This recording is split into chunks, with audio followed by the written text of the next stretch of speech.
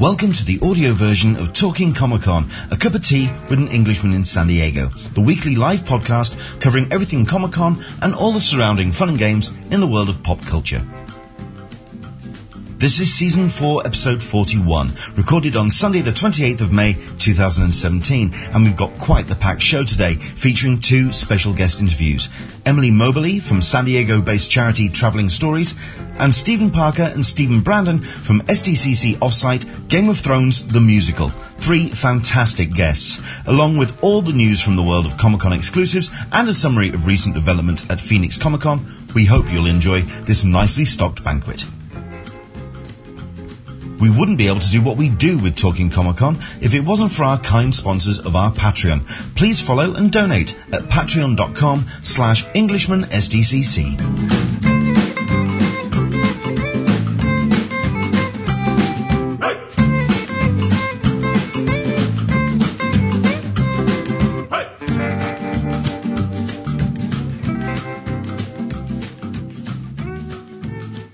Hola!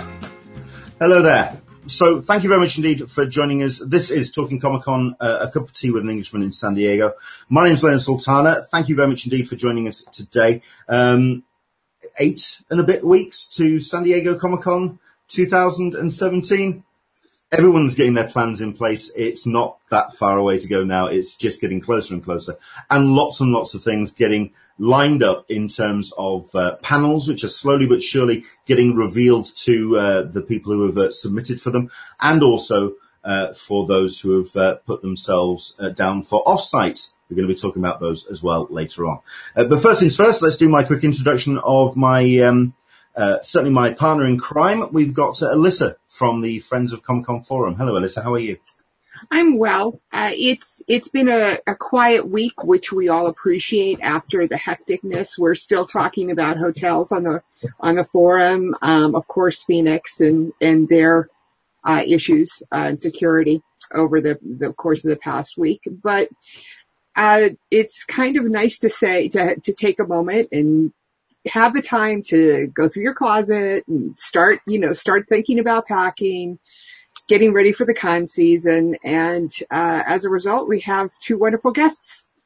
Well, three. Yeah, if we add them all up, absolutely. We've got Stephen from the Game of Thrones The Musical, which is the off-site that we did that giveaway on the website a couple of weeks ago, which we got a very grateful winner, thank goodness. And we're going to be talking to them about their efforts. But first things first, we've got ourselves Emily from Traveling Stories, who's joining us. Hello, Emily. How are you? Hi, I'm great. How are you? I'm fine, thank you. Now, Emily is somebody who has been making a lot of a splash on social media, especially if you follow Comic-Con Twitter over the last month or so, purely because she has put herself an amazing sweepstake together. To allow someone to attend Comic-Con, to get flights to Comic-Con, to attend a couple of off-site events, including a VIP passes to a Comic-Con off-site party. It's just an amazing package, and we're going to talk about that in a bit. But I think I'd love to talk to you about what the sweepstake is promoting and what Traveling Stories is all about, because I think it's an amazing effort that you're doing. First things first, I suppose, an introduction to yourself and the start of Traveling Stories, please. So my name's Emily, and Traveling Stories is a nonprofit organization, and our whole goal is helping kids fall in love with reading by the 4th grade. And it's an organization that I started 7 years ago. I've always loved reading. Books have been like my best friends. And after college, I moved to Honduras, and I was a teacher for a year, and my students were in high school and had never had an opportunity to fall in love with reading. They had never been to the library. They'd never been tucked in with a bedtime story. And so I got to bring all these books to my students in Honduras, and I got to watch them fall in love with reading. And it inspired me to start the nonprofit to give that same experience to kids all over the world, but also here in San Diego where I grew up. And, you know, at first it was seeing the need internationally, but then it was doing research and finding out that kids in America and kids in developed countries as well are struggling to read proficiently. So that's what Traveling Stories is. It's kind of what I spend a lot of time talking about. I definitely spend most of my time working on it. But we're really excited to be partnering with IDW Publishing and Comic-Con and to be able to do the sweepstakes. All the money that we're raising is going to our programs for the kids. But, as a reader and having grown up in San Diego, Comic-Con is a huge deal. And to be able to offer this prize package, it has hotel, airfare, tickets. It's like something you can't, it's a prize you can't even really buy. Yeah, absolutely. Yeah, exactly. And that's not even including the VIP experiences. And one of them is meeting Kevin Eastman, who created the Teenage Mutant Ninja Turtles. And just, I don't know. I remember when I first met him, I personally love the Turtles. I liked April. She's kind of one of the reasons I wanted to be a journalist, and why I studied that in college. And then getting to meet him and be like, oh my gosh, this is the person who thought up these characters, or, one of the two people who thought up those characters. So I'm excited to see who wins, our prize, and excited for them to kind of have that experience. Plus Kevin Eastman he's a really nice guy. Super, super nice. He really is. That's one of the VIP experiences that you're offering? Yes. One of the VIP experiences is a meet and greet with Kevin. And the other is the, tickets to the cast party with Wynonna Earp. And they have season 2 starting, I want to say June 9th or something. Neat. And their cast, they're awesome as well. It's a very cool prize. I'd like to talk about, certainly Traveling Stories in terms of, kind of that connection between Comic-Con, because, while Comic-Con has definitely become that, a celebration of pop culture, you're definitely talking about the literary side of introducing, because I turned around and said on my Periscope talking about today's show that my local library, you'd know if I ever won the National Lottery or the lottery here in the UK, because suddenly my local library would be the biggest comic library on the planet. Like every graphic novel you could get. Is it kind of, I can imagine it is kind of that, the bringing of art and literature together, which gives you that kind of connect with Traveling Stories with comics. Yeah, absolutely. We find, Traveling Stories, we specialize in engaging reluctant readers. So kids like that, everything that we do is to try and get kids who don't like reading to pick up a book. And, that's why we set up our programs at farmers markets and places that you probably wouldn't traditionally go to read or to get tutoring. And so for the same reason, that's why comics have been just huge for us, because a lot of times a kid doesn't want to read a regular book. Especially I find with the boys that come to our program, they may not be interested in some of the books we have, but they're totally interested in Transformers or, just the comics are probably some of our most popular, reading material at our programs. And so to be able to kind of come full circle and not only appreciate how comics help kids fall in love with reading at our program, but then I think a lot of times as we get older and if we already appreciate reading, we might forget that other people don't have that yet, or we might forget that. Comics for me were the stepping stone to reading. Cause I read comics from a very young age, 2, 3, 4. Okay. I was tearing through. Yeah. Wow. Beano and British comics here. And then moving on to books very early on. And the comics were that gateway. Remind me, what's the age group that you kind of primarily deal with? We work with kids 2 to 12 years old. So a pretty big group. So what kind of comics do you kind of use as that gateway? Is there any titles that have jumped in? Yeah, I'm trying to think what has been most popular. Teenage Mutant Ninja Turtles have definitely been very popular. Transformers. Archie. I was wondering. Let's see, Godzilla. I was wondering about Bone, by Jeff Smith. Bone. Yeah. Oh, no, not yet. I'm sure between myself and Alyssa we can come up with a whole bunch of books. I can see awesome. Stephen looking behind him picking on it. Well, that's another series. There you go. Yes, thank you. That looks awesome.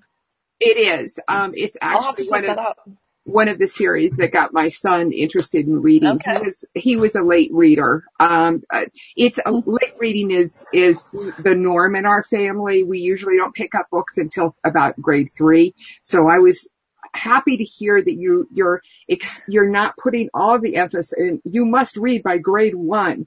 That's a great, yeah. But Jeff Smith. Jeff Smith. Okay. I'm going to check that out. We're always looking for more. And he's a lot of the kids, like, they'll Go on. Sorry. Emily, Jeff you Smith, first. I was going to say, a lot of times, what makes me so happy is when the kids start asking for particular titles. Because, when they first start coming, it's kind of like you're like asking them a million questions to try to figure out what they're interested in. And you're like trying to get them to connect. So when kids start reading more and more, and I've noticed they start coming back and they're like, hey, have you heard of, this or whatever? And then we can order it. They've been reading a lot of, what is it? Is it Ninjago? I forget. Yeah. The Lego series. Yeah, I think, so that's been popular. But I'll have to check out Bones. I'm certain that our audience could also come up with a whole bunch of titles. I mean, off the top of my head, Princeless by Jeremy Whiteley is another one from Action Lab, which is also really powerful for young female readers as well, young girls, because it's very empowering. So that's a title that I'm a That's big awesome. fan. Well, if anyone is watching and they have some suggestions, you guys are welcome to go to our Facebook page. It's facebook.com/traveling stories, and leave us a comment or send us a message. We definitely are interested in hearing suggestions. What we're doing is getting kids connected with books, and I mean, one book does not work for every kid. So the more books that we can learn about, the better, the more effective that we can be. So if you have a suggestion, visit us on Facebook. Well, Andrew Dickinson on the Facebook chat room. By all means, guys, if you're watching, jump in on the chat room. Any questions you have for our guests. It's a roundtable event. You know how this works. Do jump in. Andrew Dickinson saying, so how many books do you have for the project so far, or are you afraid to add them all up at this point?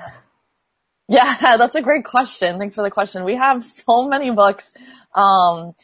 We have, I don't know. Yeah, I don't know how many, but I know we have a storage unit full, and then we have another storage space full, and then we have a van that we take to all of our programs, and that's full. So what we do, is our program's mobile, so we have to keep it kind of light.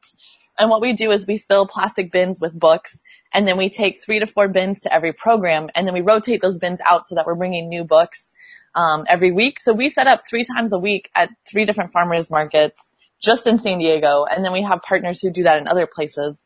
But I'd say we have, a couple thousand books, to the point where sometimes we have to be like, hey, thanks for donating, but we don't have anywhere to, can you also donate storage space or a van?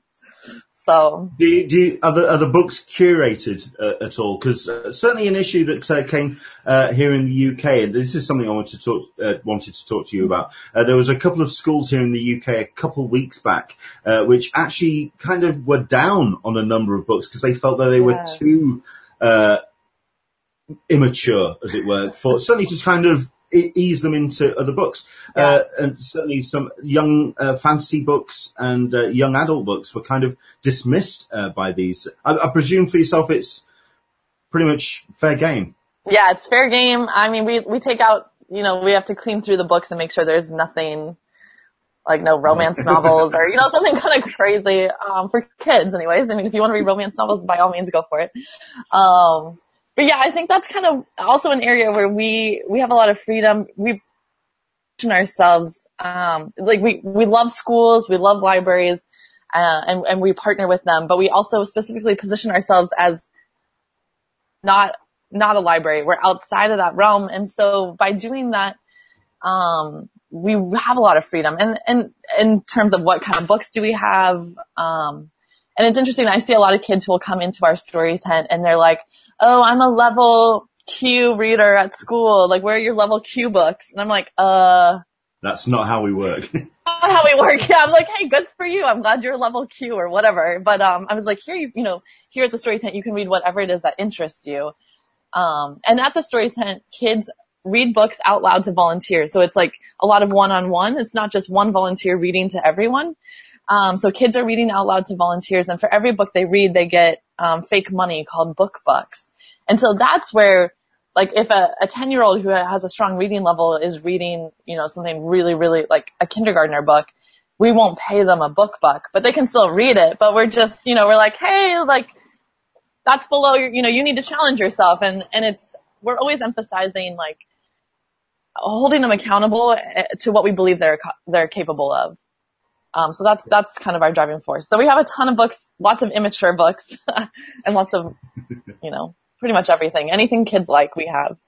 Well, yeah, Kitty Gunn's asking, is it just is it comics or is it other reader books too? What's the kind of percentage between Great question. The kind of content you have? That's a great question. I've never really even thought about that. But thinking now, I'd say probably only about 20% of our books are comics. And then the rest are, picture books. And then we have early reader books and chapter books. But since we're working with kids who are 2 to 12 years old, we try to keep a pretty wide variety of challenge level. And with that too, the kids, so like if a kid reads a chapter book like Harry Potter, it's worth a lot more than reading a little picture book in terms of book bucks. So a kid might be able to negotiate for like 30 book bucks by reading Harry Potter. And a lot of times too, like another question we might have come up, or that I get a lot, is, do kids get to take the books home, or do they keep the books? Do you give books away? And so we definitely want kids to be reading at home. So we're definitely encouraging them to take the harder books, and we're saying, hey, take it home and finish it at home and come back next week and we'll, give you your book bucks. And then anytime kids want to take a book home, we encourage that. But it's kind of funny. We did a few book giveaways, and kids didn't want the books. They were like, man, whatever. There's like so many, they're free. Like, they're not very valuable. But then we started not giving them away and either selling them for like a really, really cheap amount, like 25 cents, or just like making it more like, the book, I guess I'll bend the rules and let you take it home. And they're like, oh my gosh, yay! And I'm like, this is the same book that you didn't even want.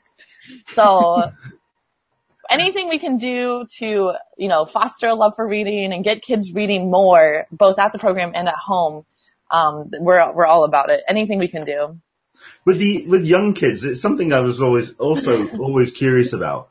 With young kids, do you find that it's newer material that they've heard about, like your Harry Potters? Like, so for example, here in the UK, there's a book series called Artemis Fowl, which I'm a big fan of. But, but it's only within the last sort of like 10 years or so when that's been written. Or do they actually go back to stuff like Lord of the Rings, the C.S. Lewis stuff, older books? Or is there kind of that disconnect with older, it's in much the same way as like kids going, oh, well, that's black and white movie. No, not interested. Black and white movie, not interested. Yeah. CG, let's have computer generated stuff. Right, 3D and all that. I would say, I mean, there's just as much appeal. I'd say they're reading anything that interests them. And I think a lot of it has to do with our volunteers. Because I don't think we would be successful if we didn't have the volunteers we do, because having boxes of books and kids is not enough. You need to have that person who's that cheerleader for books and who kind of like gets kids involved. And so I've observed that, our volunteers have a big influence in terms of what kids hear about in regards to books. And so, I love Lord of the Rings. I love The Hobbit. I love Nancy Drew. So I'm constantly pushing all of those. And some of the kids pick them up. And, it's interesting. We had this little girl, Malika, who's 11. She's been reading with us since almost day one. And she's like, Emily, can you get Gary Paulsen to come visit us? I just finished The Hatchet and it was so good. And I was like, I think he might be dead. I don't actually know actually but, she was so excited. And so and she found that on her own. So she just was like, yeah, it looked adventurous. I wanted to try it out. So I think it's, it's a mix, and it definitely, they're definitely open to suggestions. So I'd say the volunteers have a lot of power in that sense. It also sounds like the kids get really interactive, and so like, I can imagine they start kind of tentative coming into the space, but next thing you know, they're kind of like the training. The training actually just Yeah, they get very bold. Just yesterday, so I was at our story tent here in City Heights, and there's this little girl and a little boy. The girl just turned 4 and the boy's 5, and they're a hoot, and they're so cute. And up until this point, they've been really loving and like sweet and giving me hugs and, you know, like, oh, we love Emily. But then I don't know what happened, but yesterday they decided that I can't play with them anymore. And so they like put me on timeout. And they're just, so I mean, like, they're still adorable, but yeah, they definitely, like, the kids, because they're coming every single week, and they definitely figure out the system, they get to know you, they trust you, you build up this rapport, and then sometimes, you know, it goes south and they start bossing you around. So I legitimately got put on like timeout in my own program. Oh my God. Okay, so let's talk about the sweepstake. How did that even start? I mean, where did you kind of come up with the idea for even running that? Yeah, that's a great question. I have a friend at the company TapCat who does sweepstakes, and she had just shared with me a successful sweepstakes that she did with another nonprofit and how it brought in a lot of money. And she's like, you know, you should think about this. This is something we could do with Traveling Stories. And so we were brainstorming. We were like, what kind of prize do people want? You know, and going through our Rolodex of, you know, just what even would be feasible. And we were like, oh my gosh, Comic-Con, like that would be so amazing. I wonder if we could partner, and we wonder if they would say yes. And so we reached out to IDW, and Ted over at IDW is on my board of directors. So that was kind of easy, you know, just to be like, hey, what do you think? Is this a win-win? He's like, yeah, let's do it. So we got IDW support, and then they helped us with Comic-Con. And then Comic-Con was super sweet.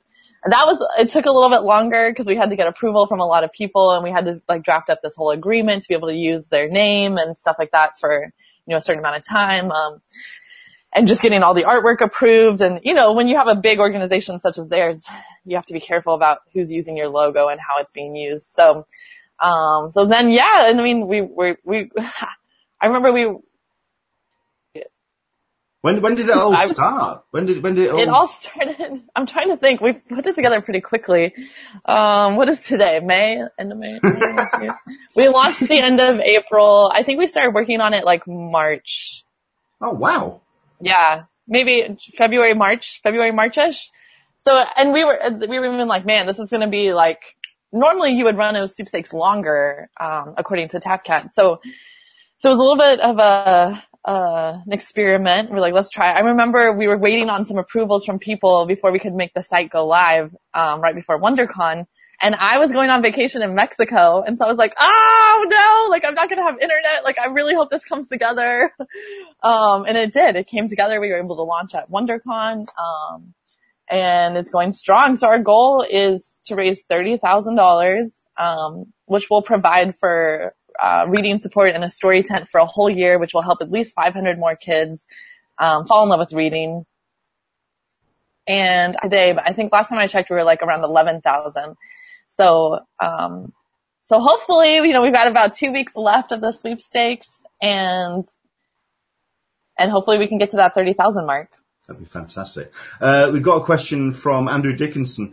So how do your kids in the programs react to Comic-Con, and do they get upset that sometimes they can't get in? Because of course, Comic-Con CCI really do push for promoting kids to come into to the event. Yeah, you know, the whole free badges for kids and all that, and yeah, it's a lot of fun. How do they react to Comic-Con? That's a great question, and I don't know if I should answer honestly, but the truth is, like, a lot of the kids that we work with are not even very familiar with Comic-Con.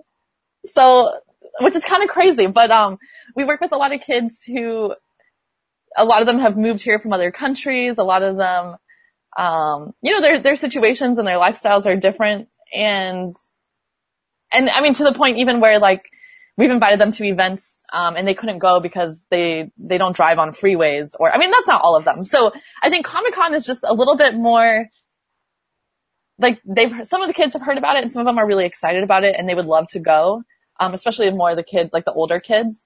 And some of the other kids are just like, I don't care, like, I want to stay here and earn money and buy prizes. Like, I don't need to go with a bunch of people. That sounds crazy. So I'm like, yeah, it is crazy.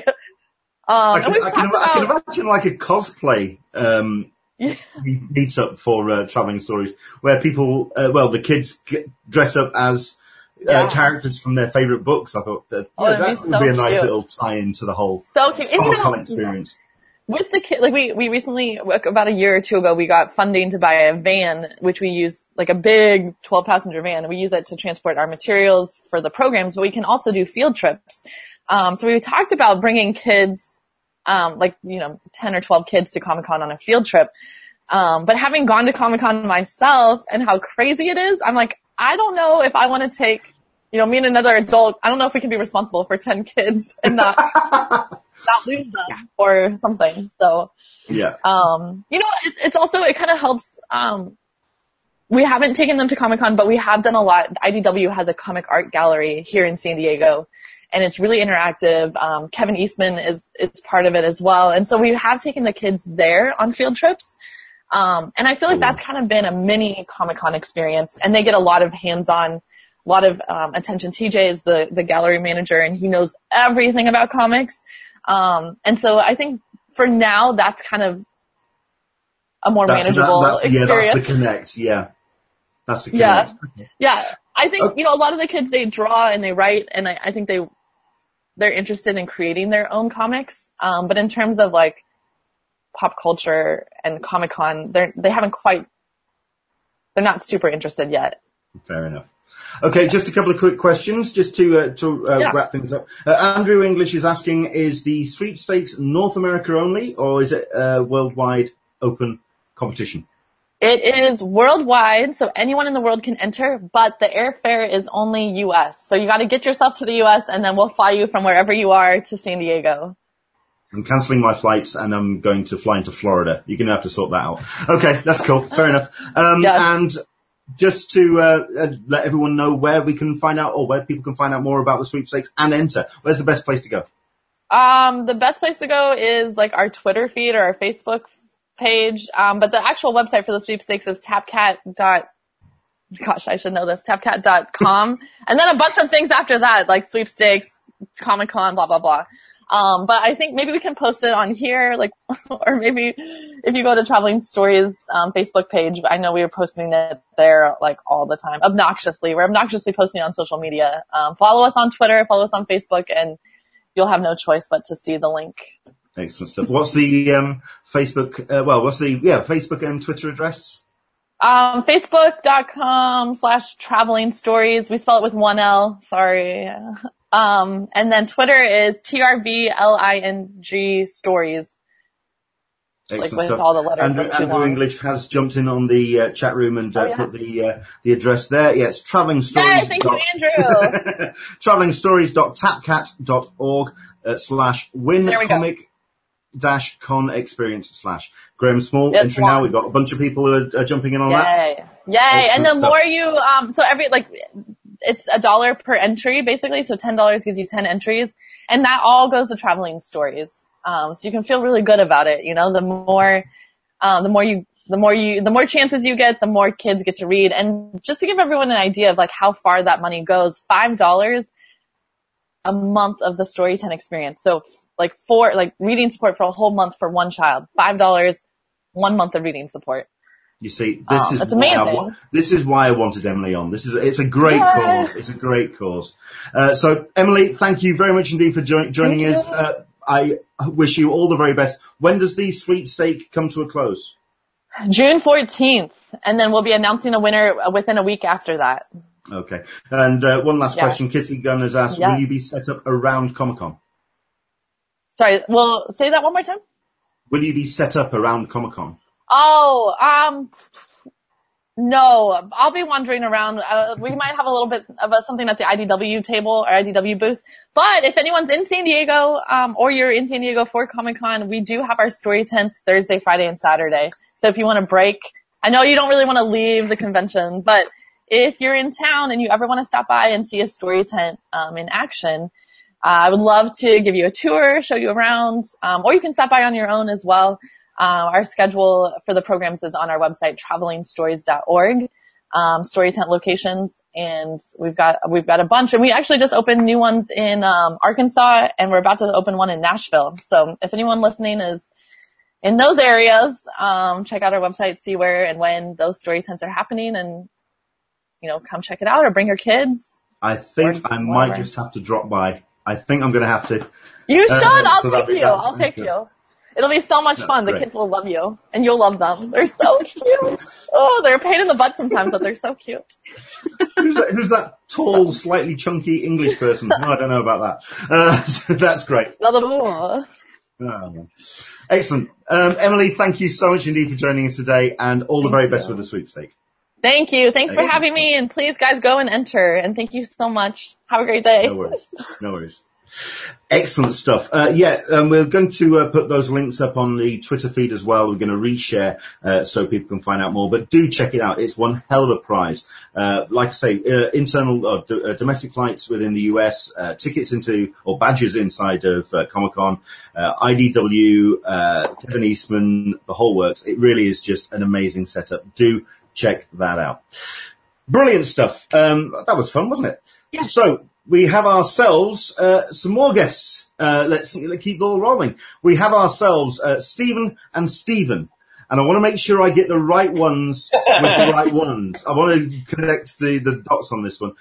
So this is Stephen and Stephen from Game of Thrones musical. Tell us all about yourself, guys. What are you up to? So firstly, hi, I'm Aussie Stephen Brandon. God bless the Queen. And we've got American Steve, Stephen Christopher Parker. I'm Stephen Christopher Parker. I'm American. The outsider. You're such an outsider on this podcast. That's our one differentiating quality. We're the same person other than that. Otherwise, yes. You can't see, but we're actually connected below, and we're just promoting our show. But we met many years ago, and in 2014 we co-wrote and I directed Lost the musical, which was 6 seasons of Lost in one musical, and that was a giant endeavor. And I said, Stephen, this was fantastic. Never do it again. And then last year he calls me and says, Stephen, let's do it again. Game of Thrones, the musical.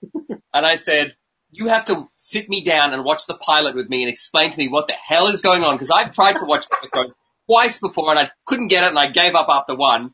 And I'm the biggest Game of Thrones nerd in the world. I can tell you all about the universe. So I sat him down. I said, this is what these people are. This is Castle Rock. This is the Lannisters. These are the Targaryens. This old white man with the beard, which is different from this old white man from the beard, which is different from this old white man with the beard. And then I binge watched all 60 episodes in about 3 weeks. I'm totally hooked. Love it. And then we wrote a parody musical making fun of Game of Thrones. Yep. You make it sound so easy. Well, you know what? I mean, we decided we did all 6 seasons of Lost. And it was 3 hours was a big everything. It was Les Miserables of Lost. Yes, basically. And we had to tell the Ned Stark show. We're going to do season 1, book 1. It's more of a reintroduction to the show.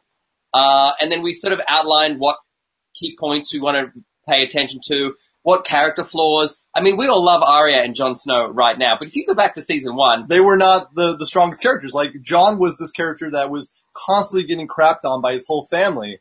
And we really played into the fact that he was the unloved one for so long in the show. Yeah, Sansa just wanted to become queen.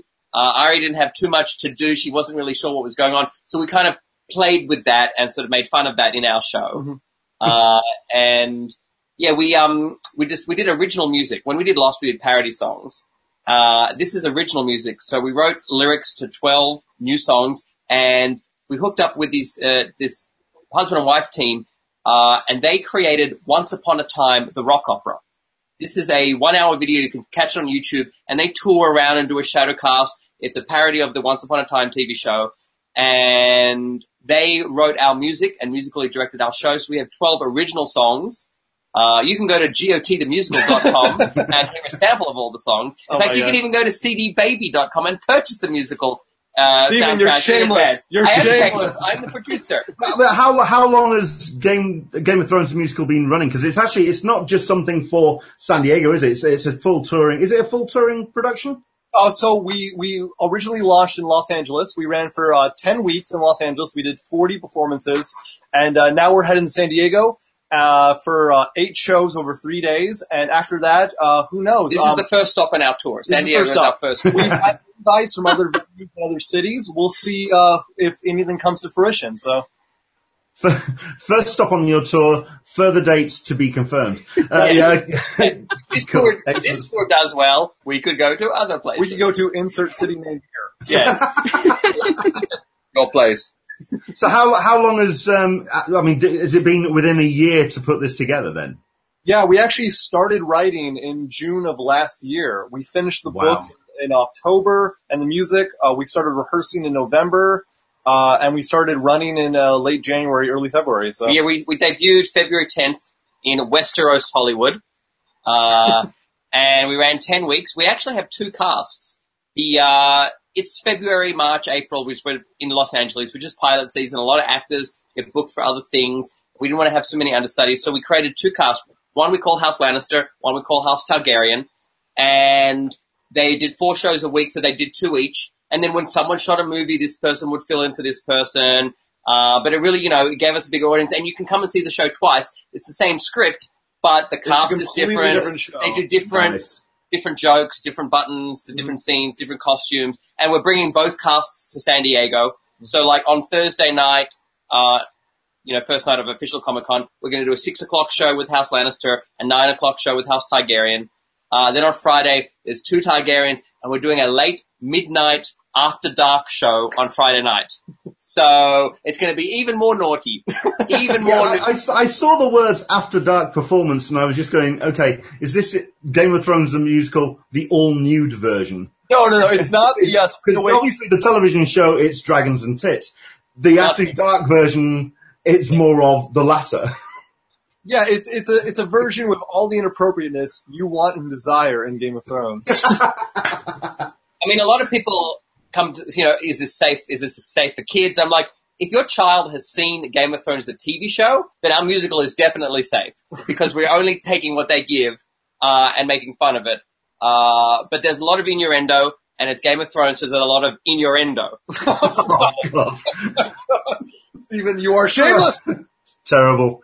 Although, as a Benny Hill fan, I get it. It's okay. I'm down. Certainly, when it comes to the stuff that you did last year, I mean, what was your experience doing Lost the Musical? I mean, the question that I really wanted to ask you is how on earth do you attract attention when you've got all the noise of San Diego Comic-Con going on? Because obviously you had a lot of fun doing it, but what was your experience doing Lost?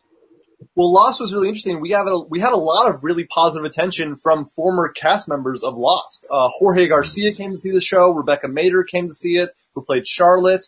We had I think we had 7 returning cast members. Yeah, we ran the show. We debuted September 22nd, which was the 10th anniversary of the pilot airing. So we had a publicist, and we sort of let everyone know that it's the 10th anniversary. Your favorite show is coming back in musical form. Relive all 6 seasons. And that brought a lot of people. Jorge, as Steve said, came to see the show. He mentioned it on the radio, and then we were kind of sold out after that. Yeah, after Jorge mentioned on K-Rock, basically it was just a clear guide to sold out shows after that. So Game of Thrones, we've been very fortunate that it's such an avid fan base of Game of Thrones fans that really want all they can get of their extended universe of Game of Thrones. And everybody, we debuted in February because we knew Game of Thrones was not on television. That people were missing it. Where else are you going to go on Sunday night if you can't see it on HBO? Come and watch our show. Yeah. And now, so we're going to end up debuting on the 20th in San Diego, 4 days after season 7 premieres. So season 7's on the 16th of July. All the buzz is back. Everyone's excited for it. We're going to have to quickly write some new jokes just to include some new information from that first episode and slap it into the show. And then, hopefully people who are there to see the panel will also come and see us. Cool. I mean, that's the other thing as well that I always like to ask people who are organising off-site stuff. Although I think this is slightly different for yourselves because you're more the evening. What's your con experience like? Do you get the chance to actually go and check out the rest of San Diego and then quickly hot-foot it to the theatre, or do you spend your day sorting the show? Well, it's funny you ask. We're going to be doing, of course, massive rehearsals and, last-minute things. And, it's musical theater, so it's always a push to the last minute. But we actually have a booth inside Comic-Con. we're going to be partnering with the Golden Apple booth. It's booth 1806 in the con. And we'll be selling tickets and giving out merchandise and doing fun stuff with cast members in that booth all throughout the con. So we have, because we have 2 cast members, while one cast is rehearsing in the theater, the other cast is walking around in costume or handing out flyers and checking out the con. Ooh. And some of us have passes, so we'll be actually at the booth selling tickets. This is my 11th year at Comic-Con. And the first year that I'm actually doing something off-site myself, working-wise. So I'll be floating in and out on both, but I'm like, when's the Game of Thrones panel? You might have extra insight. We heard it was Friday. We don't know when it is. Because when people are waiting in Hall H, in the line to Hall H, 6,000 people waiting in line, we're going to serenade them with a song from the musical. Yeah, we're going to come out with our boombox and our cast and just give some music and blow. Yeah. This is going to be awesome. This is going to be awesome. What is your background? What is your background in musical theater or improv or what have you guys done? I know you talked about Lost, but prior to that, have you yeah, I'm a former child actor. I'm still an actor. I make my living off acting. I've been fortunate enough to be in a lot of good projects over the years. You've seen this face in many commercials, in the movie Rebound with Martin Lawrence, 14 episodes of ER. This is a very familiar face to you. I'm very fortunate in my career as an actor. I'm a UCB Groundlings alum. I've done improv for years. As a writer, Lost was my first massive endeavor into a musical theater book, but I've done musical theater for years. Well, I should say until my voice changed, and then I no longer could sing, and then I had to kind of take a background to the behind the scenes. I ran my own theater company in Sydney, Australia, so I produced a lot of shows there. I used to as well, but I don't do a good American accent. In fact, I don't even do a good Australian accent because it's kind of combined after all these years. So I stick to it. Wonderful. Wonderful. I was just wondering because having done enough musical theater in my past to never want to do it again, not being a big fan of it. From a technical perspective, not from an actor's perspective. I just was wondering how deep was the love for musical theater?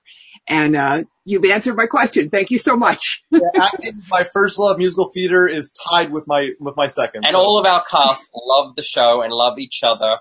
And love musical theater as well. Cool. When it comes to Game of Thrones musical, I mean, you're saying you've done these original songs. Is there any touchstones or any musicals, or what's the styles that you've gone to for the songs?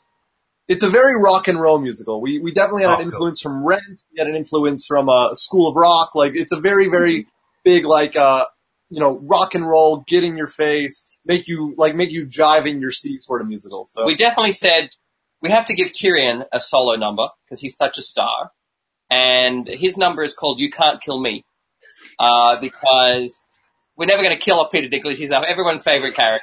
He's won 2 Emmys. He's won 2 Emmys. While everyone is dying, he has a solo number which may or may not include tap dancing direwolves. Yes, there are tap dancing direwolves that are in the "You Can't Kill Me" number. And what else? What are some other names? So we actually had a song that may or may not be in the musical. We're still debating it. We wrote a song that we ended up not using in our LA run that we might use in our San Diego run called Spoiler Alert, which spoils everything that's ever happened to Game of Thrones in 3 minutes of musical glory. In 3 minutes? Now that's impressive. Yeah. It's not the fact you're going to include a song called you do it in 3 minutes. Yes. 3 minutes, we get everything out. We get Cersei's Walk of Shame. We get everyone that's been killed. We get everything that Game of Thrones fans will not want to hear if they haven't seen the show. Now, something also that's great about our show is it's also for people who've not seen Game of Thrones. We had a lot of people come and were like, I've never seen the TV show, but I'll watch this musical. And this was a really funny introduction to the show. And they're like, oh, this kind of makes sense. I get it. Now I'll go and watch the real show. So if you have friends out there who haven't seen the TV show, don't fret. You can still come and enjoy our show. And then actually might turn you on to the TV series. At which point I can also imagine you'll be handing out earplugs for the spoiler alert song. Just bang them in. 3 minutes. We'll wave flags. You'll be fine. Well, it's funny. For the first 30 seconds, we say anybody who needs to leave now, please get out before we spoil everything. Excellent stuff. I also like the idea that it's a rock kind of sensibility to the whole thing. I didn't think Game of Thrones meets The Sound of Music was going to quite work. I thought that'd be that's the one. Got Karen Session who's saying these guys are not going to get any sleep during Comic-Con. At which point I did reply, "Well, welcome to the club. Who gets sleep during Comic-Con?" But no, it sounds like you are really ramping up your timetable throughout the year. Kitty Gunn is asking, is the musical Cliff Note version, or is this the musical Cliff Note version of the books show? So is it kind of like a condensed version of the whole books? Is it the books or the show? So the show is a streamlined version of the books. Our show is a streamlined version of the show. So our first number is called A Story of a Game of Thrones. It's our big opening number because we are a story of a Game of Thrones. So we're season 1. We're season 1. We make references to all the seasons. We have jokes from every single plot point that's happened in the show, but our story is essentially season 1. We start with Ned and his family in Winterfell, and we end in King's Landing with some unfortunate stuff happening. It's no spoiler alert to let you know that the final song is called Heads Will Roll. Excellent stuff. Suddenly I've got the dance track. Yes in my head. Okay, fair enough. Andrew Dickinson, why do I get a reduced Shakespeare Company vibe? No, I totally get that. I mean, you're aware of them guys perhaps. Yeah, a lot of play, they'll take everything and condense it into one. That's the fun. None of the boring table meetings where they're just talking about what they're going to do, or just the fun stuff, just the incest and sex. We just jump from Death to Red Wedding. We get all the fun in one place. Well, that was going to be my next question. How much? I'm presuming there's a song or two all about the Red Wedding. So we have a song called "All Men Must Die," which may or may not mention a lot about season 2 stuff, the stuff that might happen down the pipeline. Don't get too attached to the characters you're watching on stage. They might not be around very long. Yes, there are some characters who stay their entire character the whole show, and then some actors who plays a variety of characters, because once one character, they can play a different character. That's happened a lot in Lost. We had one guy, he played Charlie, and then he played Daniel Faraday, and then he kept playing different Charles Widmore, and I think he died 7 times in Lost the musical. Fair enough. Karen Session, these guys make me want to see the show, and I don't watch Game of Thrones. There you go. That's what we're all about. You say hi, Karen. See you at Comic-Con. Karen, you are my favorite person in the room right now. And what else? Graham Small. Now, this question I can understand could possibly rub you up the wrong way, but we'll see how it goes. Did the guys get annoyed when Coldplay stole their idea on Red Nose Day? So, Coldplay technically came before us, but yes, we are angered at Coldplay for getting the bunch. No. If you like what Coldplay did, this is that same thing, but 90 minutes later. And everyone gets a number. It's basically if you want to see more of your favorite characters doing what they do in theater format, then our show is the perfect thing for you. So basically, Coldplay did their thing, but Game of Thrones the musical, as you will see performed in San Diego, is written by proper songwriters, proper musicians, and not just that Coldplay group or whoever. Not that Coldplay jumped up art school nonsense that they do.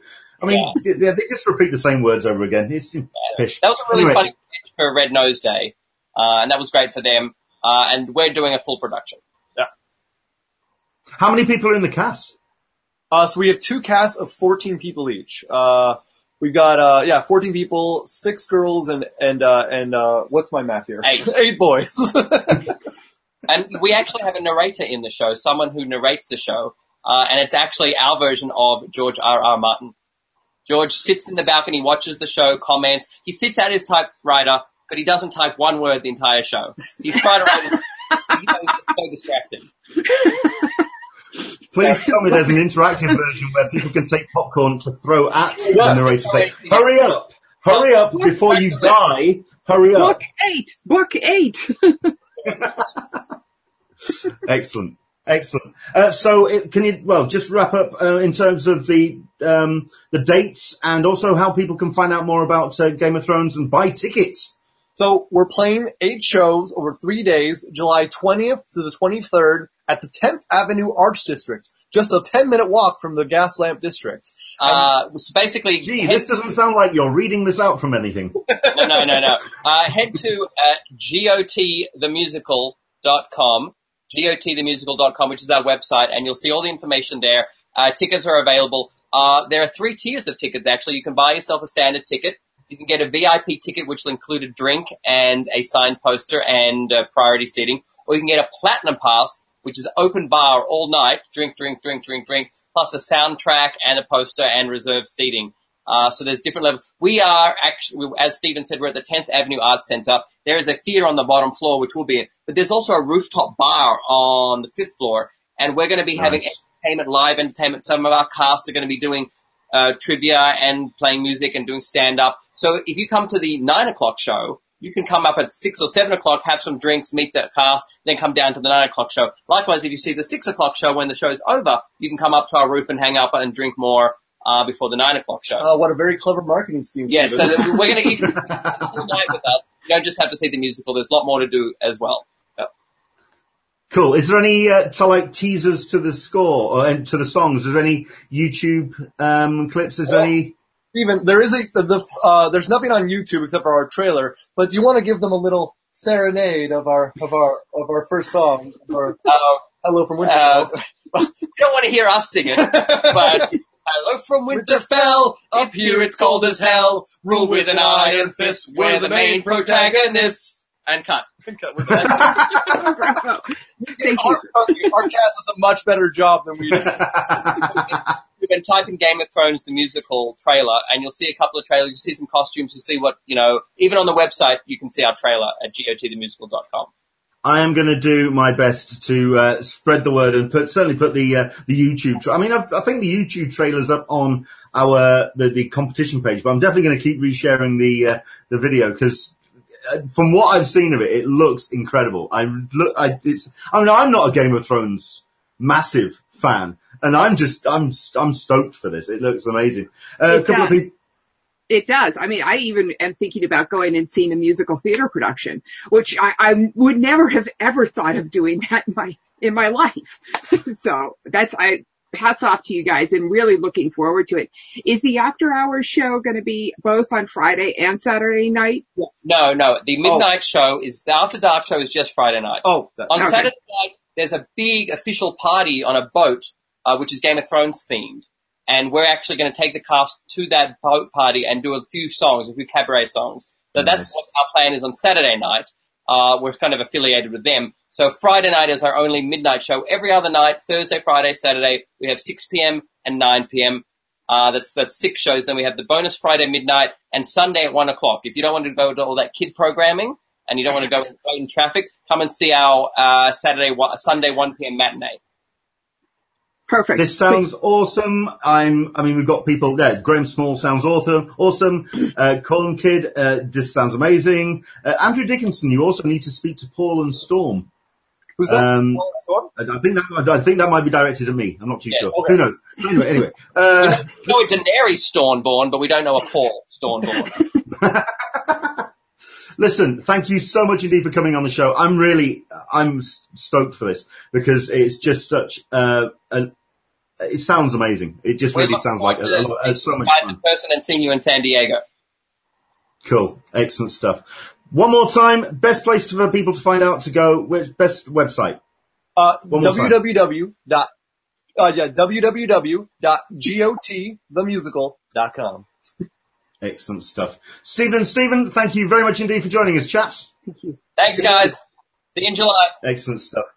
Thank you very much indeed for coming on. Wow. That sounds so much fun. Let's see. Andrew Dickinson, YouTube, Westerosi Pie. So there you go. That's apparently a search you can put in, and we'll do our best to find the YouTube search for that as well, and we'll get that up and running and spread the word as much as we possibly can. I presume the tickets are selling reasonably well. Are you still got a number left? Yeah. Okay. Yeah, there's plenty of seats available. Yeah, cool. They're selling quick, but get on it while you can. So Yeah, that's pretty much where I was going. There's not like 4 or 5 people who've just bought tickets. They're doing rather nicely. So there we go. Excellent stuff. Thank you very much indeed, guys. Thank you, sir. All right. Bye-bye. Thank you. Brilliant. So there we go. That is Stephen and Stephen from Game of Thrones the musical. How cool is that? I think I'm going to do it. I've really hesitated on buying tickets to anything simply because I'm always scared that something else is going to come up, but that sounds like a blast. It does, doesn't it? Yeah. Yeah, that's cool. Good. Yeah. Excellent stuff. Right. So there you go. Those have been our guests for today. We are trying to line up more guests as we go between now and July. Pretty much July is sorted. We do have Helen O'Hara from Empire Magazine who's going to be joining us again to talk about the films of Comic-Con. That's going to be coming up. We've also got, of course, the scheduling dates shows. Those are all lined up. We've also got, I believe, Mark City wants to come on the show next week. So I think we're going to be talking about Wonder Woman next week. But this is your time now. What we want you to do is think about the guests that you would like us to get on the show in the next 4 weeks. What I want you to do is use the hashtag CupOTSCCC and start pestering people. Could you go to your favorite star and just go, you really need to go on this hangout. You need to talk to Leonard and Alyssa and talk to... Yeah. That's what we want. Start pestering people. So there you go. Cool. Right. So what shall we do? Where shall we go to next? What should we deal with? You have exclusives. You have, on the schedule, you have exclusives, which I unfortunately don't know very much about. I am so far out of the exclusive lane. I will say that, not Entertainment Factory Entertainment, I think, with a yellow logo that had a really neat Black Panther. Absolutely. Well, yeah, let's cover that now. So let me just go to the screen share and bring up this because this is the exclusive directory on An Englishman in San Diego as is. And yeah, we've got ourselves a number of ones that were released this week. Certainly 2000 AD have brought a couple of T-shirts, pretty much geared around the same design. So if I just bring this up. This is based off their new series, which they announced a couple of weeks ago, Judge Dredd Mega City 1, which is going to be coming to screens in the next couple of years. Obviously, Rebellion and 2000 AD are going to do their absolute damnedest to get everyone's attention, and in doing so, they are bringing out this T-shirt where you can either get the Citizen version or the Perp version. These are priced in the UK, so it's $24.99, but they are going to be available only at the booth, which is 2806 at San Diego Comic-Con, and available from Thursday through the Sunday. So it is available to buy now on shop at shop.2000ad.com, and obviously you'll be able to buy it at the booth as well. But if you're a Judge Dredd fan, and if you want to get on this nice and early before the TV series, because they are pushing this as a major production, so do keep an eye on that. So that was those two which got announced this week. But the one you're talking about is from Factory Entertainment, which was a Black Panther. In fact, they released two this week, a Justice League Cyborg metal miniature and a Marvel Black Panther. We'll do the one that you mentioned, which is the Black Panther metal miniature, which just looks incredible. Going to be available at booth 2647 from Factory. It's priced about $40 with a convention quantity of only 500 pieces. It's a 1/32 scale hand-painted metal miniature figure of the Black Panther in a presentation box with exclusive figure. But if you just have a look at the detailing involved in this thing, it looks incredible. I mean, then again, I was blown away by the Black Panther design for the film anyway. But I mean, just have a look at just how it's put together. And then, of course, you've got your presentation box as well. Down at the bottom. But, just front and center, it just looks amazing. No, you're absolutely right. So for $40, there is that. What else have we got? There was another thing from Factory Entertainment, the Cyborg Metal. The Cyborg Metal miniature. Yeah, okay, let's pull that up. This is obviously based on the Justice League character. Very similar box presentation as the Black Panther. Priced again at $40, 500 pieces again. It's the Vic Story version of the Cyborg, which gives you a little bit more of a sense of the actual detailing as well of the actual the models themselves. Let's see if I can just bring this up, and I need to zoom in a little bit there, just to give you a sense of the detail of this thing. Very, very, very impressive. $40, very good indeed, especially if you are a Cyborg fan. And off the back of the film, obviously his character is going to get a lot of attention as well. I think the other ones as well, which I'm excited about, is a number of items that have been released by Mobius Models, which were the latest releases, because these only came out or were announced on Friday. There's a Frank Frazetta Death Dealer, which is a signature edition, scale 110 model. Which is, as far as I'm aware, there's a little bit of construction involved, but it's a styrene kit based on the Frank Frazetta Death Dealer. It comes with a unique numbered signature sleeve signed by Frank Frazetta Jr., the son of the artist, Jeff Yeager, the master sculptor, and Frank Winsper, the president of Mobius Models. Clocks in at $70. No idea yet about how many of these they're going to be. But it's an impressive looking piece of kit. So apparently going to be a pin set for this particular item. We have yet to find out more details about that, but it does come with a full presentation box as well, and there on screen as well, the Frank Frazetta original Death Dealer artwork, which looks incredible. So there you go. Paint and cement are required for assembly, not included. So that's where I get into trouble, because when it comes to actually building things, it goes horribly wrong. There is actually something where you don't actually have to build a damn thing. It actually comes fully built out of the box, which is a Batman versus Superman Batwing. It's a 125 scale.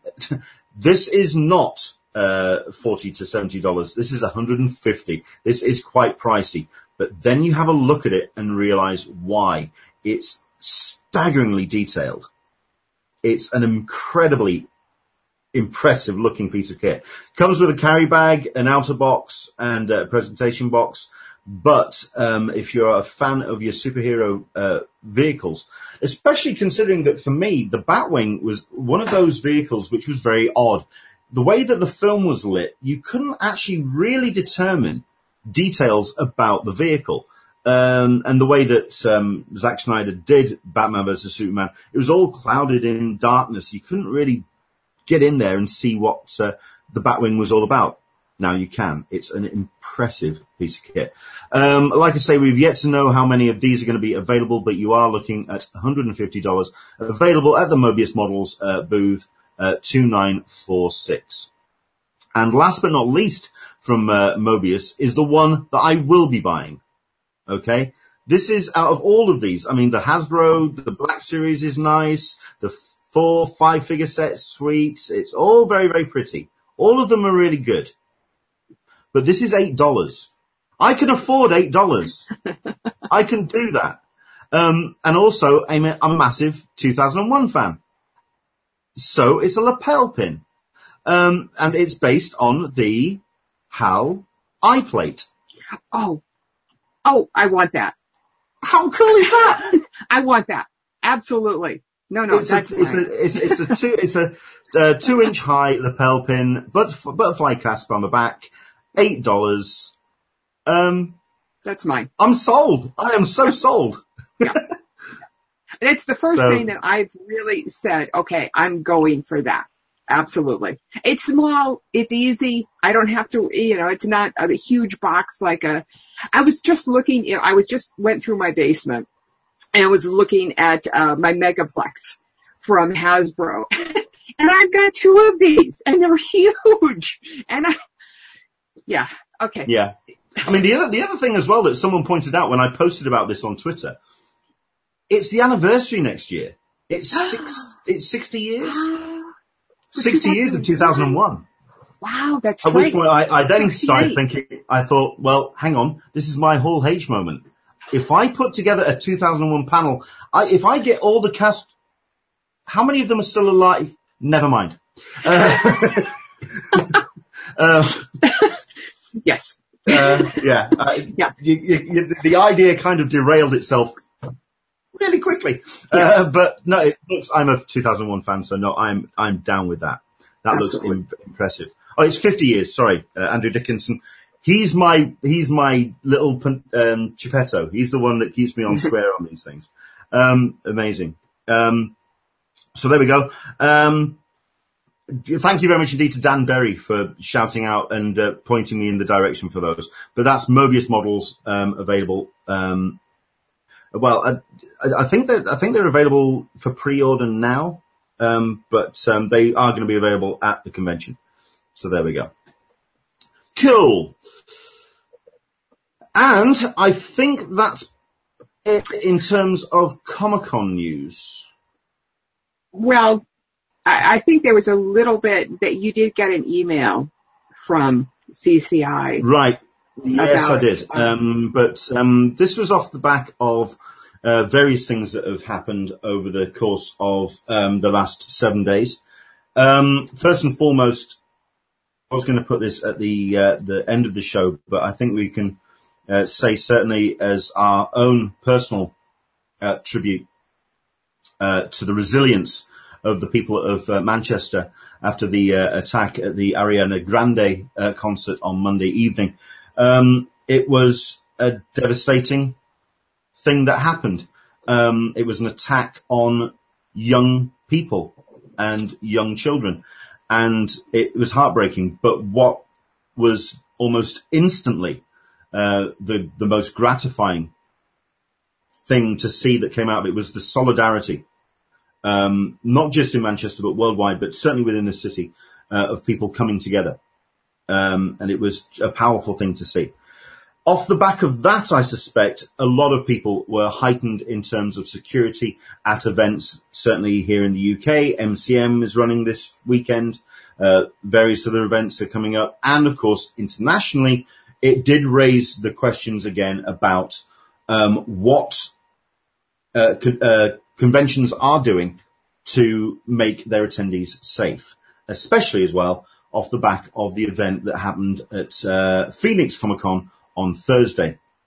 A 40-year-old gentleman was taken to the ground by police at Phoenix, accosted by the gentleman was fully tooled up with handguns, a shotgun and blades with the intention of doing harm to a number of cast members that were attending Phoenix Comic-Con this weekend.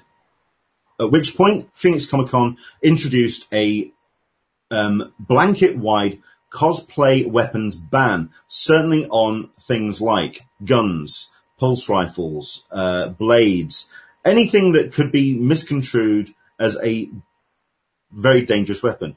Danbury, 30-year-old, 40. I said 30-year-old. I'm sure I said 30. Did I? I'm sure I said 30. But anyway, that's details. Mm-hmm. So at which point, Phoenix Comic-Con then introduced this ban, and as Andrew Dickinson says, a weapons trader refused to comply with the rules, and a whole number of tensions ramped up over the course of the weekend. Thankfully, it has kind of eased itself down. I've been paying attention to social media today, certainly in terms of Phoenix Comic-Con. Everyone seems to have settled down into a sense of equilibrium about the whole situation, but they do recognize that something had to be introduced off the back of this security scare. At which point I then got in contact with CCI because I wanted to talk to them about what their communications had been. And as correctly pointed out by the unofficial blog when they commented on the tweet, yes, it's the same setup as we're going to be familiar with at San Diego in the past, in terms of the security booth at the front of the convention center, in terms of the security around the various entrances to the convention center as well, and possibly also a reintroduction of the armed police presence that was looking down over the Hall H area of the convention center as well. So that was introduced last year. We may be seeing that again. But what was interesting was that they were saying that they were staying in complete communication with the police department in San Diego, with national law enforcement as well, and they are doing what they can to make sure and ensure our safety, which I'm sure we all take incredible gratitude that they make those efforts. So, yeah, what's been the chatter on the forum about it, especially when it comes to the Phoenix Comic-Con element of that? The issues seem to really break down into how much security do we want. Yes, we all want to feel safe. However, by banning all prop weapons entirely, it devastates cosplayers because they've worked on these costumes for a long time. I did hear some reports that people were substituting a cardboard cutout or bananas or, these types of things. But the problem comes when there's such a clampdown that people can't go about and enjoy the convention. Now, I totally understand security at concerts. The concert in Paris a year or so ago, the concert in Manchester are absolutely devastating. These are people who are just going to enjoy themselves like we are at Comic-Con. But the fact of the matter is that if somebody wants to do this, they've got a gazillion targets in the gas lamp, and which has nothing to do with CCI. That's the San Diego Police Department. So there are always going to be those checkpoints in which something could happen just outside of the checkpoint. So it could happen at the airport if downtown is clamped down on. So I'm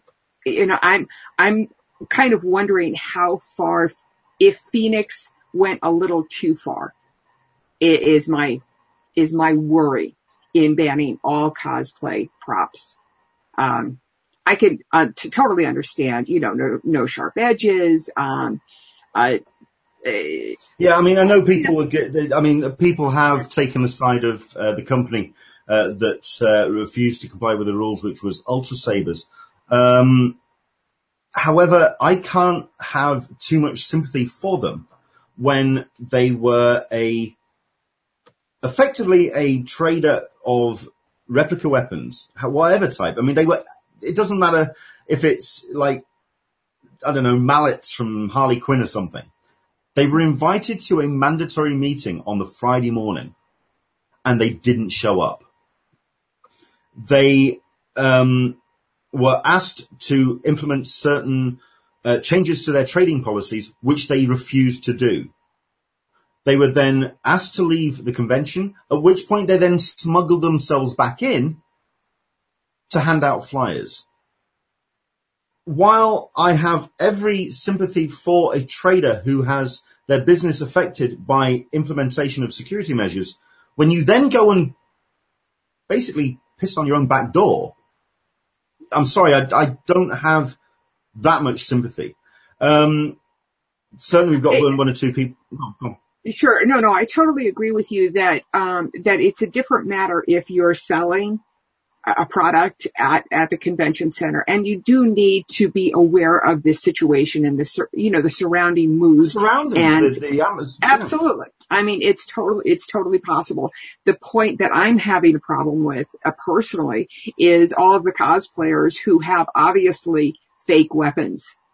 And they can't, I mean, I'm talking the non-replicas, the ones that are Nerf guns, those kinds of things. So that's, sure. I feel sympathy for those guys. Yeah. But Let's go down a couple of the comments. Andrew English, this is based off the implementation at MCM Expo this weekend. Certain weapons were banned at MCM, but sniffer dogs and bag checkers didn't really affect getting into the event.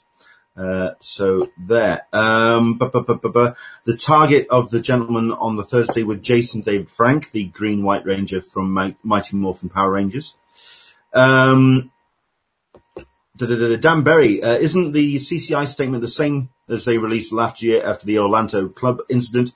Yes, but don't forget, last year they did ramp up the security around San Diego quite considerably. And I think, to be honest, that's the level we're going to see in July. It didn't affect too much. It was unobtrusive. Someone on Twitter this afternoon suggested that perhaps bag checks could be implemented at Comic-Con. I personally don't feel, number one, it's feasible. It's a logistic nightmare. Where do you put the bag checks? Where do you implement them? Do you bag check everybody? There's too many ins and outs. There's too many doors to get backwards and forwards. I personally don't see how that would be implemented. I think at the moment it would be the process that we've seen in 2016. Michael P, remember, the terrorists win if we change. Absolutely. Phoenix has agree with you 100%, Michael. Absolutely. Damn right. Dan Berry, Phoenix, Arizona has an open carry law, which was, I understand, the defense of the gentleman that was tackled. Andrew Dickinson, I was a reenactor for 30 years, and even prop weapons can kill. Anything with enough reach and mass can do some serious damage. It's true. It's like you say, anything can be construed as a weapon. This guy, at the end of the day, came in with the real deal. I understand what you're saying. I totally, but I'm talking about like 3D printer stuff that doesn't shoot. Yeah. Absolutely. That's, pew pew. No, sure. I mean, anyone carrying a phaser, I totally get. But it's when you then have someone who's doing a Suicide Squad. Yeah. With a replica AK-47. Mm-hmm. Where's the line? Where's the line? Graham Small, oh, come on, the Power Rangers weren't that bad. Yep. You're absolutely right. And I think the last point we'll leave, certainly when it comes to Ultra Sabers, Ultra Saber was even given a full refund. It's not like they were just kicked out of the building. They, at the end of the day, they didn't comply with the basic instructions that they were given. Waiting, for God's sake. You send somebody. Ridiculous. I do want to make two final points on this. One, statistically, it's still safer than 99% of the other, big sporting events, big events out there. It's just, use the same rationale that you do to get on a plane. In that it's safer to get on a plane than it is to drive. Number one. And number two, know that everybody who is in production, has the security, has an eye for security out there because of these two events. I could virtually say that without a doubt. And the third last point, see something, say something. Correct. Absolutely. Because it's dependent upon all of us. If you see somebody that's got a bomb vest on that looks real, say something. Yeah. I didn't need to say that, I know, but because we're all smart. No, yeah. And not only that, I think a lot of us also recognize the tone of people that attend Comic-Con because of the reason why we go there, to celebrate fandom. There is, admittedly, yes, it gets hot. People get cranky. But that's a different type of freneticism. I think people can spot real anger a mile away. But there we go.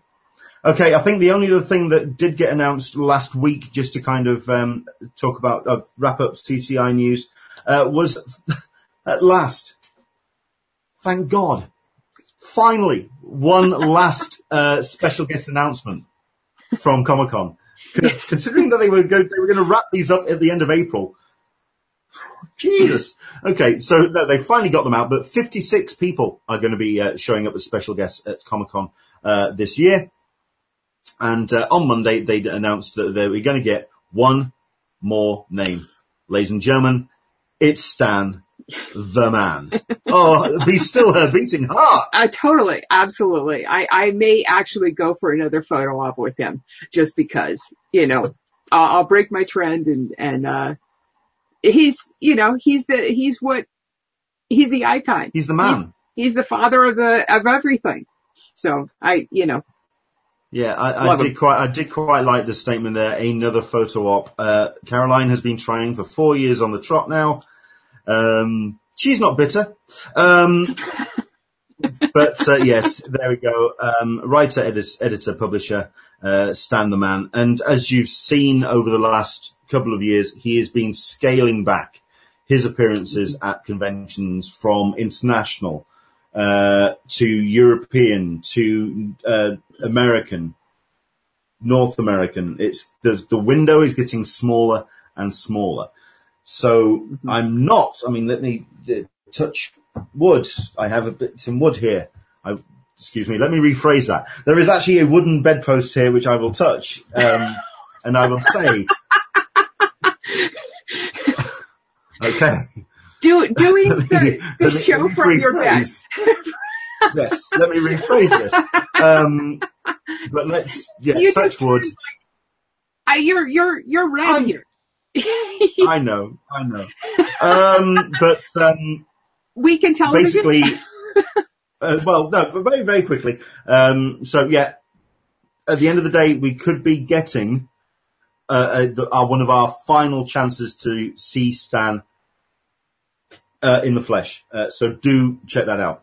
Something I'm going to be writing up this week, which I should have done last week when it was officially announced. HasbroCon, of course. We are going to be having that.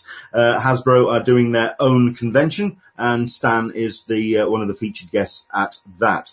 Danbury, I expect Stanley not to leave the SoCal area for cons, only Comikaze and Comic-Con for now on.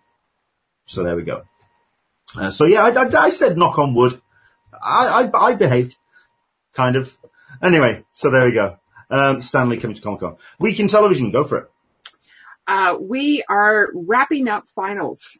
So we've got a lot of shows are ending. The last remnants of shows are ending with Lucifer, Prison Break, The Americans' 5th season ending finale is happening this week. Amazing Race, one of my favorites. I love the travel stuff. I wanted to ask you about Leonard Class. You originally, when it was brought up, didn't have a lot to say about Class, the Doctor Who spinoff, and I'm wondering about, did it go into a season 2? Can we expect anything more, or is one and done? I would personally say there's going to be a season 2, purely because of how popular it's been in the States. Here in the UK, it didn't really take off. It just didn't make any kind of impact. I think partially because it was being shown on a digital channel, the BBC digital channel here in the UK. So it kind of got buried, as it were. So, in the States, you've had more of a chance to, embrace it. I know that a couple of the cast members have been at MCM this year, and yet they did get some sizable lines. So there is a very core fan base. I think the best show I can equate it to is Orphan Black. Have the biggest audience. It had a passionate audience, which only grew in time. I'm hoping that the BBC allow it to grow organically. But who knows? All for organic growth. That seems to be the best model out there. We do have a couple, since we're in the the American holiday of Memorial Day weekend, we do have a reduced schedule this week for new shows. However, we are getting a couple of new cooking shows with Gordon Ramsay, which is one of my favorites. I know I enjoy Hell's Kitchen, and the new show is a blend of F-Word. It's called F-Word with Gordon Ramsay, and it's a blend of variety and cooking shows. I'll give it a shot just because. Animal Kingdom is coming back. I believe that was on FX, or I forget which network that's on. But the big one is House of Cards is dropping on Tuesday. A lot of people around here are really looking forward to that one. Coming up in the following weeks, we're going to start getting into all of our summer shows. So we'll start seeing, Zoo is coming back, a variety of other shows, and we'll start bringing that up next week, when they actually start premiering. So that's the week in television and, Netflix. Very quickly, you've got, Angela Copwell buried amongst all the comments going, House of Cards! Woo! House of Cards! Absolutely. Angela Copley is also saying the Lucifer season finale is yes. This week as well. Yes. No, Lucifer, Prison Break, The Americans, Amazing Race, and Class. I thought there was another show or two but these are all shows that are there's another show that's ending too that I wasn't quite sure about. But apparently The Americans is also going to be a big one on Tuesday night too. So if you do watch that show, make sure you catch it live. Fair enough. Certainly the show that I've been catching up with this week, Twin Peaks. I decided to bite into that slice of weirdness. And it is, one thing I would say is if you didn't embrace the Lynchian moments of the series when it first came out, then this will not interest you at all. Certainly around episode 3, you will probably just go and just stick it in a blender and hit frappe. It's just plenty weird. But I'm suspecting, and that partially because I think he's going to be doing the show in his own terms, unlike the season 2 of the original series. It's going to be David Lynch doing David Lynch. It's going to be his show. So I think he's going to allow it to pay off as much as he wants it to pay off, and it'll be enough, if that makes sense. Mm-hmm. So there's that. I wish that I could afford all of these channels. I still am trying to catch up on the other one on Stars, and this one and this show. So I just want them all to be on one channel so I don't have to keep paying for all of these individual channels. I did wanted to say also, I think we're seeing the season finale of Imagine Mary. And I think that's that has not been renewed also. So that's the end of it. Right. Okay. No, that's cool. Yeah. We did have somebody that was asking about Last Ship. I haven't heard of any date. I know that it's been renewed for a 10-episode 4th season, but I don't believe we've got a date yet. But as far as I'm aware, also there is a 10-episode 5th season on the way as well. So it's going to be imminent. So no, we'll keep our eyes open for that. I'm going to try and do some work on a summer premiere, series that's going on. Zoo is the one that's been getting a lot of airplay in my area. That's, actually, I never watched the first couple of seasons, but I think I may actually turn into it. Massive creatures. Was last week the season finale for Riverdale? It's a show that I haven't been watching. Mm-hmm. Kitty Glenner's asked about that. Andy Baybact is saying hi. Hi. Don't forget, Andy Baybact is going to be special guest on the Unofficial Blogs show on Wednesday. So do tune into that. So catch Andy on the show, and hopefully we'll get him on our show at some point. That would be wonderful to see him again. We do have basketball finals are happening here in the States. So this week also. So just expect all the sports people to be going, Yeah, we're going to wrap things. We're going to wrap things up. It's okay. And not only that, but it's Memorial Day and it's Bank Holiday weekend here, so people are wanting to get off. So we'll get off. Let's see. Supercat Chick. I'm validating my Showtime subscription by watching Twin Peaks and catching up on Ray Donovan, so it makes it okay. I understand that. Graham Small, last ship 21st of August is where he's hearing that. I was looking through a couple of websites, I couldn't quite see a date, so thank you very much indeed for that, Graham. Kitty Gunn, Legion has a slight, and I mean slight, vibe of Twin Peaks. Right. Legion is very, very good, and it's very, very strange. Twin Peaks is a whole other ball of bizarre. It's a whole other world of weird. No, that's very, very cool. Karen Session, say thank you to a veteran. Absolutely. I think that's a perfect way to wrap things up. Absolutely. Cool. So, thank you very much indeed for watching on today's show. Once again, let's see if we can get some groundswell and find out who you would like us to get on this show for guests over the next couple of weeks. Like I say, we've got ourselves our guests in that certainly the 3-4 weeks leading up to San Diego, but I think we've got a 2-3 week window where we could just have anybody on. So let's see what we can get on. Next week we will be having Mark Serby, because me and him are going to be talking about Wonder Woman, but that's going to be kind of like at the back end. Let's have something to talk about as well and have a guest on. So thank you very much indeed. Alyssa, where can people find you online? At Friends of CCI is my Twitter handle, and friendsofcc.com. Excellent stuff. And for myself, you can find me on the various social medias, Englishman SDCC, and of course you can find me on Twitter, Facebook, Pinterest, Instagram. Maybe not Pinterest. Scrap that one. You can also find me at patreon.com/Englishman SDCC. Do take care. Enjoy the rest of your Bank Holiday weekend or Memorial Day. Do have yourself the rest of a great weekend. And from us too, we'll see you soon. Thanks again to our fantastic guests. Just to say, I knew I was going to say something. Thank you so much to Emily. Thanks to Stephen and Stephen. Do check their sites out. Traveling Stories. Check out Game of Thrones the musical. Lots of stuff. So there we go. Bye. Take care, and we'll see you soon. Bye-bye.